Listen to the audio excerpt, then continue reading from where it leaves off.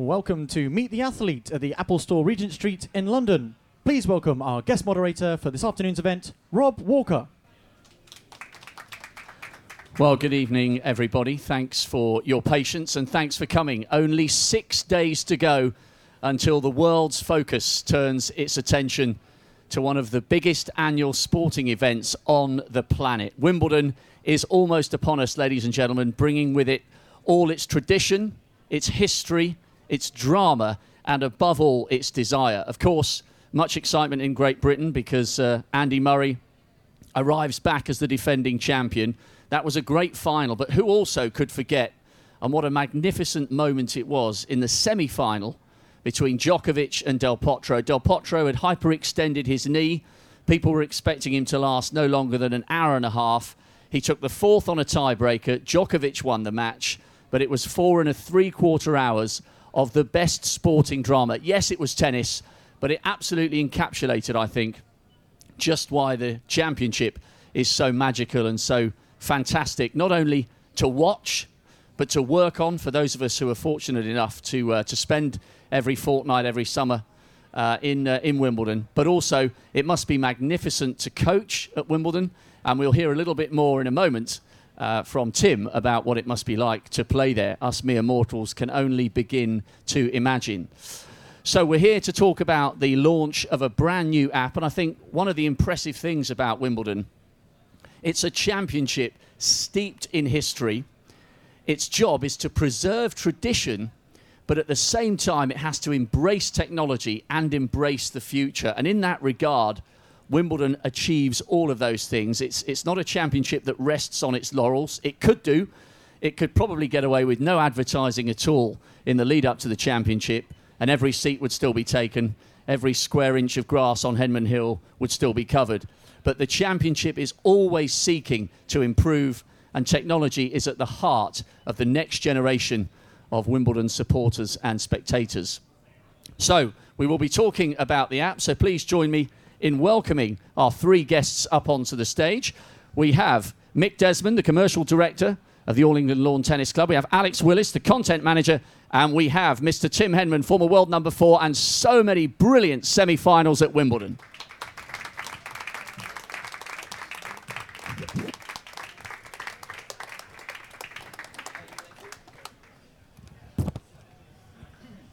Well, Mick, first of all, if we could start with you, why is Wimbledon so special to you? I mean, obviously, it's a fortnight of hard work, but it can't fail to excite, even though you've overseen it on so many occasions with so much drama. Well, I think it's just such a special place because it's an event that transcends sport. I think every year, everybody looks forward to coming to it. It's the attention to detail. I think it is the tradition and the heritage that we have, but also every year we try and surprise. So there's always innovation that we try and bring to the championship.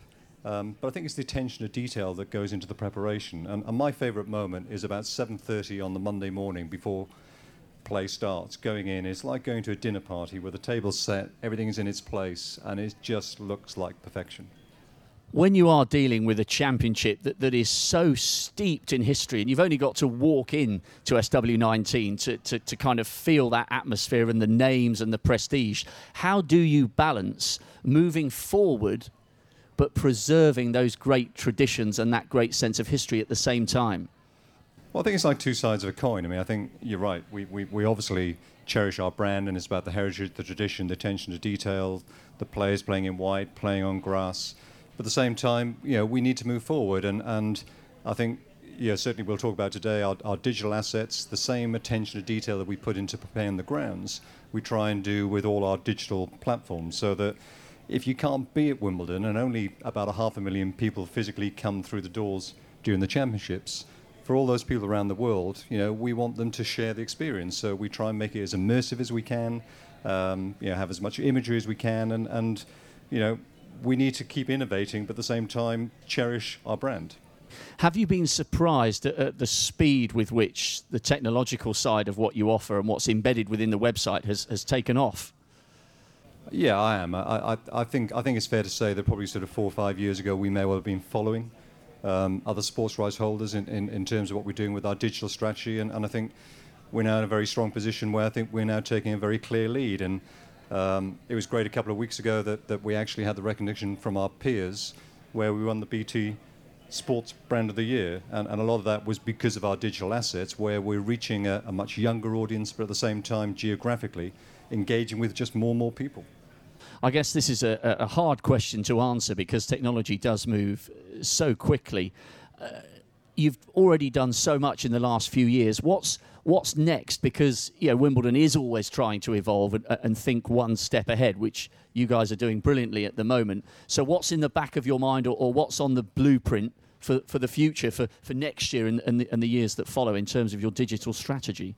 Well, I think it's building on what we've got. I mean, I think we're now sort of across all platforms. I know Alex will talk in more detail about sort of the social engagement, which is probably the bigger emphasis for this year.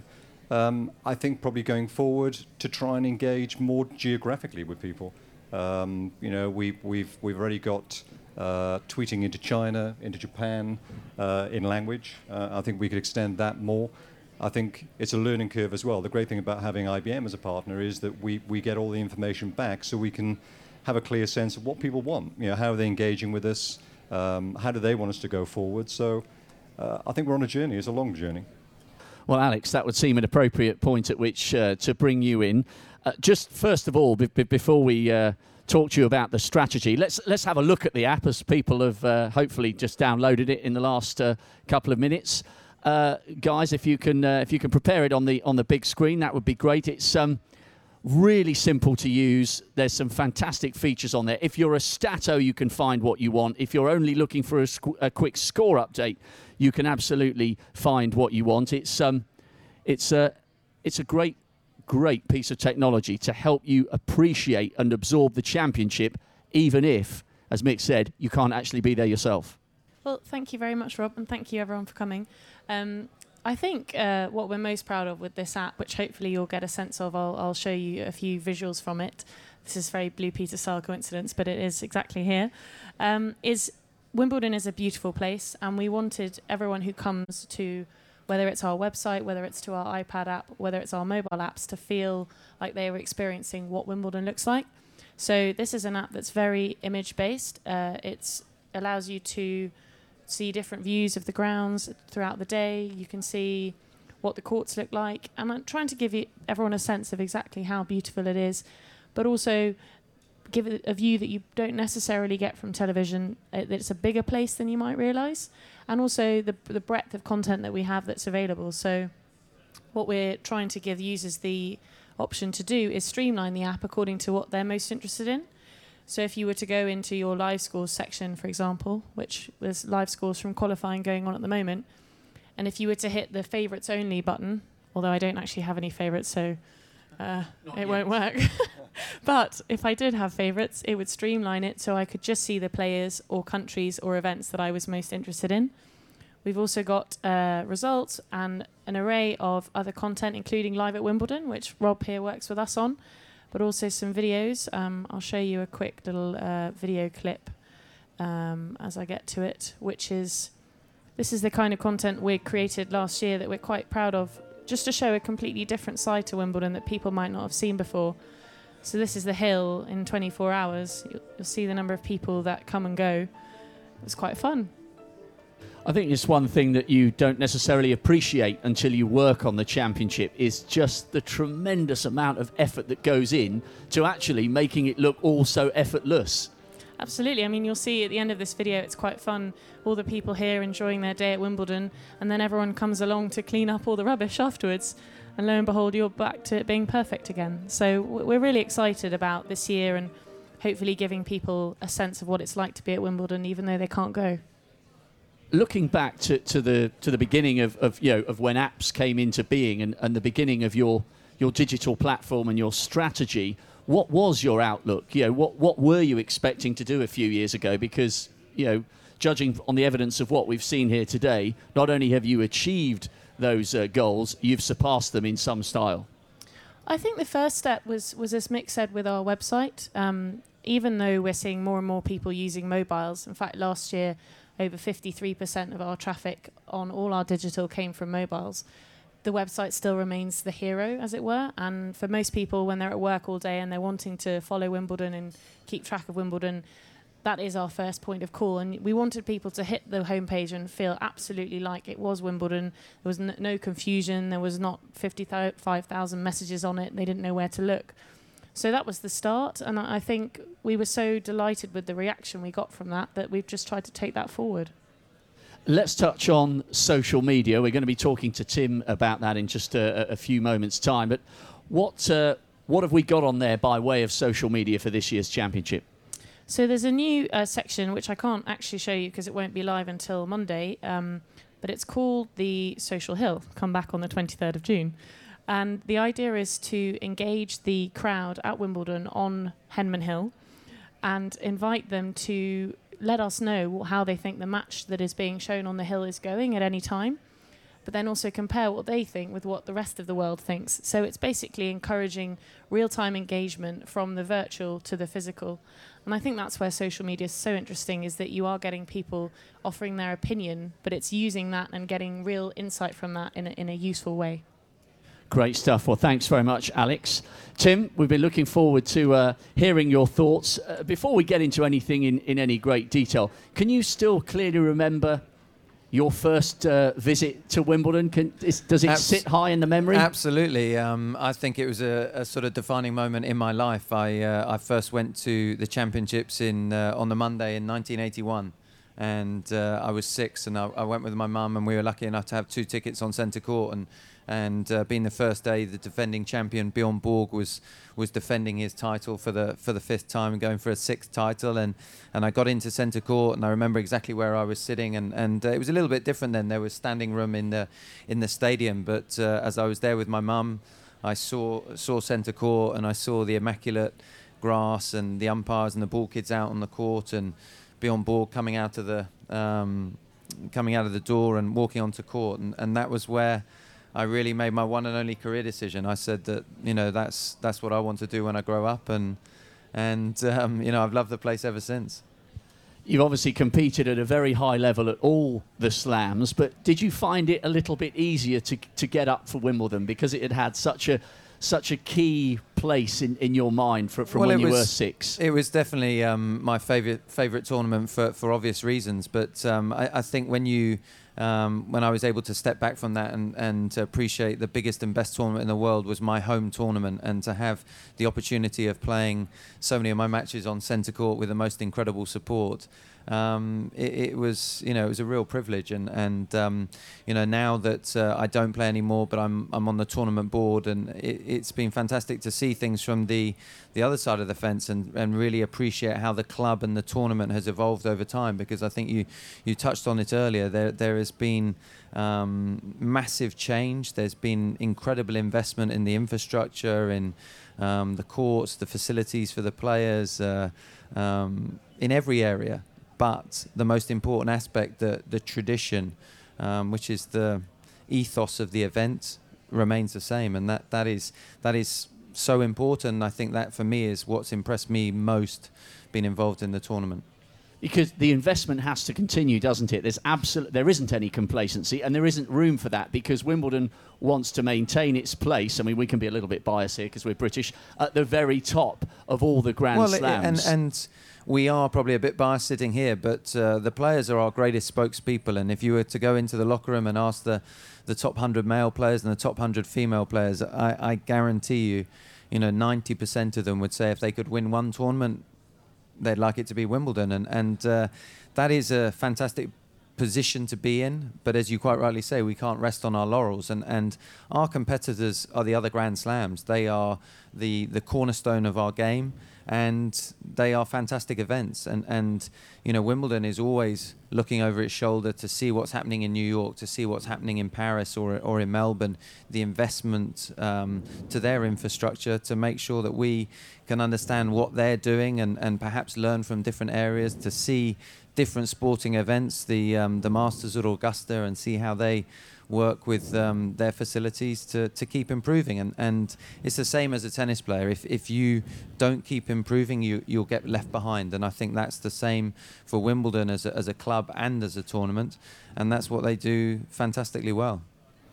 As a former player, you'll be well aware of how big a role statistics play, certainly for journalists and for fans and for players to some extent. There are loads of stats you can access on the app. Do you think in your playing career, if there'd been an app, would it have been something that you would have looked at, the statistics? Massively. I mean, we did get a lot of statistics, but not in a format like this. And we would get pages and pages of stats that you sort of had to sift through to look at, first serve percentage or aces or first serve points won. And I think now, because players are so much more accustomed to this type of information, it absolutely will be used by all the players in the event, and I think it's very valuable. You're always looking for those very small gains against the best players in the world, because the difference between winning and losing can be, such small margins. And I'm sure from the professional side, whether you're a player or whether you're working in the media, there's a lot of great information that we can utilise. Well, you just touched on the media, and I'm guessing that quite a few of your co-commentators live on the BBC would be able to use that app, and actually during, not just before, a broadcast. Oh, absolutely, and there are, as a fan of the game and a student of the game, there are still times when a player may have come through qualifying and you don't know a great deal about him or her, and to be able to have access to information about them, their results and how they've been playing this year and who they've beaten, it's absolutely invaluable, because there's nothing worse than if you're sitting commentating on a match and you don't really feel like you've got the details of a player in front of you. It makes your life very hard, because you're sort of learning as you go along, whereas you're meant to be educating the spectators, who the fans who are watching on television. So I can guarantee it's going to be used across the board. I'm really interested to get your thoughts on social media, because we've heard from Alex about the fans on Henman Hill will be able to get involved. But from a professional sportsman's perspective, if social media in the guise that we know it in today had been around when you were a player, would you have been getting involved in tweeting after matches? I mean, a lot of players, it's second nature to them. They are a different generation. But for some, occasionally, it can prove a little bit distracting. Yeah, it can. And again, this is all about managing your time, and certainly it is a different era, and things have changed so quickly and so dramatically. But it is about, in an individual sport, those players are representing their brand, and it's been proven to be an extremely powerful tool. And you look at Facebook followers or followers on Twitter, and it's enormous, the numbers. And I think, knowing tennis players, there will be a competitive element to that. They have massive competition, professional rivalries, but there will be little sideline action going on to see who's got the most followers, and it's the numbers are increasing all the time. Before we open it to questions from the floor, and if you are going to pose a question, fantastic, but if we could ask you to wait for a microphone to come to you, that would be appreciated. Again, let's just talk about this year. Of course, you're going to be asked hundreds of questions about Andy Murray, and about the fact that he's now got a new fledgling partnership going with Amelie Mauresmo.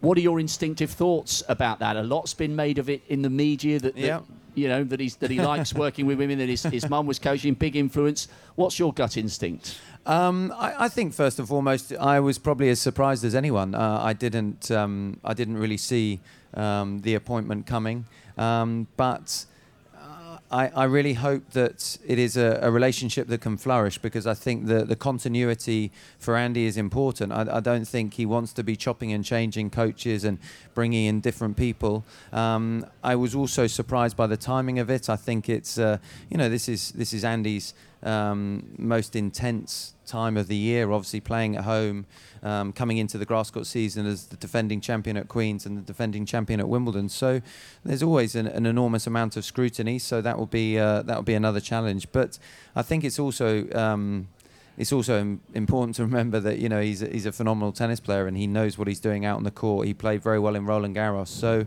I'd like to see them given a little bit of time to to see how the partnership flourishes, and there's going to be a lot of interested parties looking on. And just finally, one more question before we go to the floor. Who in the men's and women's draw do you have a really good feeling about this year? I mean, it's often so difficult to predict, and if we could predict, it wouldn't be the great championship it is. But I try, and when I'm asked that question, I do get asked it quite often, I try and give a different answer every time, because then I'll always be able to go back to one interview and say, well, I told you. On the men's side, I would be very surprised if the winner came from outside the top 4 players, and I put Murray in that group. Djokovic and Nadal, I think, are the favourites going in. Their form this year has been absolutely fantastic, and they've obviously played so well in the biggest tournaments. I definitely would not write off Federer. On a grass court, I still think he can win Wimbledon this year, because grass is the toughest surface for players to defend on. And Djokovic and Nadal and Murray rely on their defensive skills. Federer doesn't really defend because he's so attacking and he's so aggressive, and grass is the surface that helps him the most. So I wouldn't be surprised to see him win. And given Andy's form in the last couple of weeks with Roland Garros, I really believe that he can defend his title now. I think if you'd have asked me that question 6 weeks ago, I wasn't convinced that his back was 100%, but the way that he played in Paris and getting that match play under his belt, getting the running in his legs, I think he's got a great chance. Great stuff. Thanks very much, Tim. OK, ladies and gentlemen, if you'd like to ask a question, just put your hand up and we'll make sure we get a microphone to you as quickly as possible. Don't be shy. A great opportunity to pose a question to one of the game's greats. Lady at the back there, if we could pass in a microphone. Thanks very much. Hello, question for Tim. When you played a big Grand Slam match, or any big Grand match, how did you prepare emotionally in terms of relaxing? Did you listen to music? Did you watch films?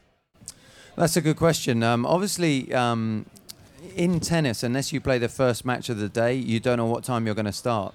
And so certainly, if you were following a men's match, is it going to be a 3-set match, a 4-set match, a 5-set match? So I think the question you ask is a very good one, because you have to be in control of your emotions. You've got to be, perhaps ready to go on the court in 15 minutes, or you've got to be able to relax and go on the court in 2 hours and 15 minutes. For me, I was just happy to, be in the locker room with my coach and my trainer, and maybe watch the match that was on before, talk, maybe listen. I didn't listen to a great deal of music, sometimes play cards, sometimes play backgammon, whatever passed the time. But you always had the understanding that you could be on court in 10 or 15 minutes. So you'd never totally switch off and totally relax, but you were able to. And obviously because we compete so much, in some sports, if you're, boxing or whatever it is, you don't compete a great deal, but we're probably playing 70 or 80 matches a year, and over your career that can add up to thousands. So you do learn what works best for you, and you become, pretty comfortable with that whole process. Anything else? Chap in the next row along. What's your favourite Wimbledon moment, Tim? We talk a lot about moments and experience. We've heard a lot about it. What's your favourite Wimbledon moment of all your years there? Am I only allowed one? Yes.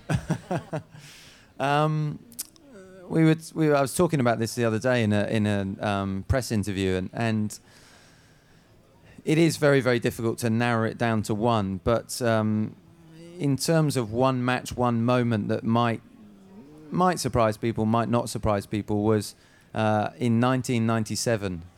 We had some of the worst weather at Wimbledon that any of us had experienced. We didn't have a roof on centre court, and that year was only the second time that we played on the middle Sunday, and I was lucky enough to play, I think it was my third round match. It might have been my second round, I can't quite remember, but I played Paul Haarhuis from the Netherlands, and it was People's Sunday, so it was it was 14,000 people that had queued to get an opportunity on centre court. And I remember when we came through the doors and walked around the back of the canvas, when we came on the court, it was a Mexican wave, which I hadn't experienced as I walked onto court at Wimbledon. And then during the 5-minute knock-up, every shot that I hit was cheered, and every shot that Paul hit was booed. And the atmosphere was, I think, the best atmosphere I ever played in. And I felt that they should be rewarded, so I ended up winning 14-12 in the fifth, just to keep it going. But it was an amazing day. It certainly wasn't the best I ever played at Wimbledon. It wasn't the best player I ever beat at Wimbledon. But in terms of just a moment to savor, and funnily enough, I was asked about reflecting on my career and memorabilia and different things, and I don't really have any, and not on display anyway at my home, and I realized that I only had one picture tennis related at my home, and it's match point against Harhus, and it's when I've broken his serve at 13-12 and I hit a forehand passing shot down the line, and I've sort of thrown my arms in the air, and you can see, and it's a great photo because I'm obviously pretty excited, but the crowd behind is just amazing. And when I think of that, it brings back some good memories. Great stuff. Anybody else? There are some great gems coming out here, so please keep the questions coming. So we've got the chap in the back row and then the guy with the glasses just ahead. Apologise for the English, I'm Italian. Following the question of the lady, what do you like to do after a match? Either if you win or if Celebrate. You lose. both things, because even recovering after losing a game. Yeah, it's another good question. What do you like to do after you win? It depends on the round that you're playing in. If you're in a final and you've won a tournament, I think it is important to celebrate. You've got to savor that moment, because in tennis at Wimbledon, there'll be 127 losers. There'll be 254 losers, I should say, because there'll only be one person that wins the men's singles and only one lady that wins the women's singles. And so it's important to savor. And even if you're Roger Federer or Maria Sharapova, you lose a lot. And so therefore the reflection of that is you become good at controlling your emotions, that when you win, you don't get too excited, especially if you've got to come back and play the next day or a couple of days later.